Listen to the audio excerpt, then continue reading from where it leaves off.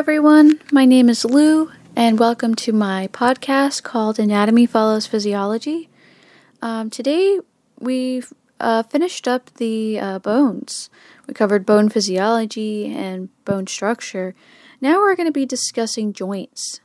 So joints are where bones interact whenever they meet. Another name for joints is called articulations. And, kind of wrapping up the last two chapters or the last few units that we covered about bones, they provide strength and support and protection, but also they need us to move. And the way that we facilitate the body's movements is with joints. Movements can only occur at joints because the bones of the skeleton are inflexible. They don't bend, or at least they shouldn't. So each joint reflects a compromise between the need for strength and stability versus the need for mobility. And the characteristic structure of a joint determines the type and amount of movement that may take place. And with joints, we'll consider joints that range from relatively immobile, but very strong joints like invertebral joints to those that are highly mobile, but are relatively weak joints like the shoulder joint. So joints are categorized according to their structure or range of motion. We say that they have two main classification schemes, structural or functional. The structural, of course, is the anatomy of the joint, and the functional scheme is really the range of motion of a joint. So using the structural scheme, we classify joints as fibrous, cartilaginous, bony, or synovial. In the functional scheme, we kind of break it down into three main classifications. There's synarthrosis or synarthrotic joints. Those are immovable joints. A synarthrotic joint can be fibrous or cartilaginous, depending on the type of connection formed between the two bones in the joint. Over time, though, these synarthrotic joints, the two bones may fuse together, forming a bony joint. Then you have amphiarthrosis or amphiarthrotic joints. These are slightly movable joints, and they're either fibrous or cartilaginous, depending on the type of connection between the opposing bones.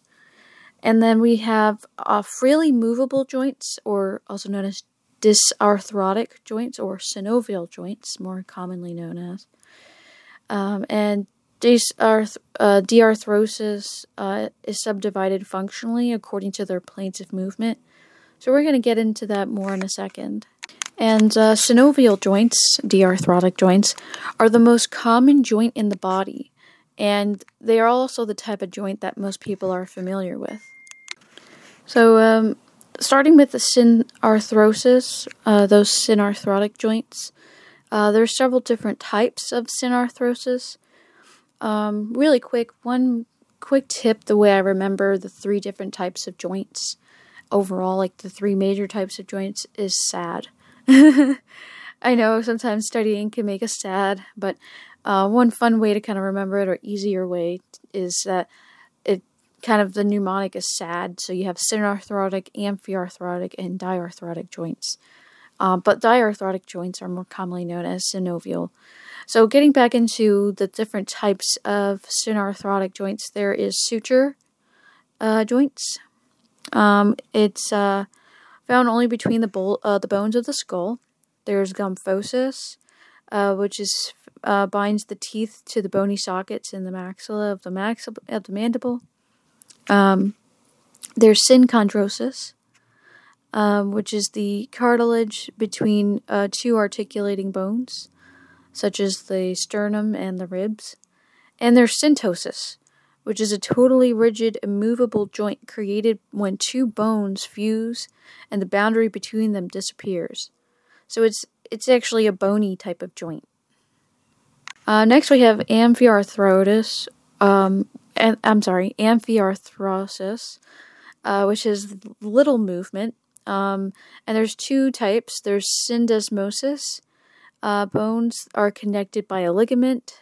One example is the distal joint between the tibia and the fibula, and symphysis, in which the articulating bones are connected by a wedge or pad of fibrocartilage, which we might see between the two pubic bones.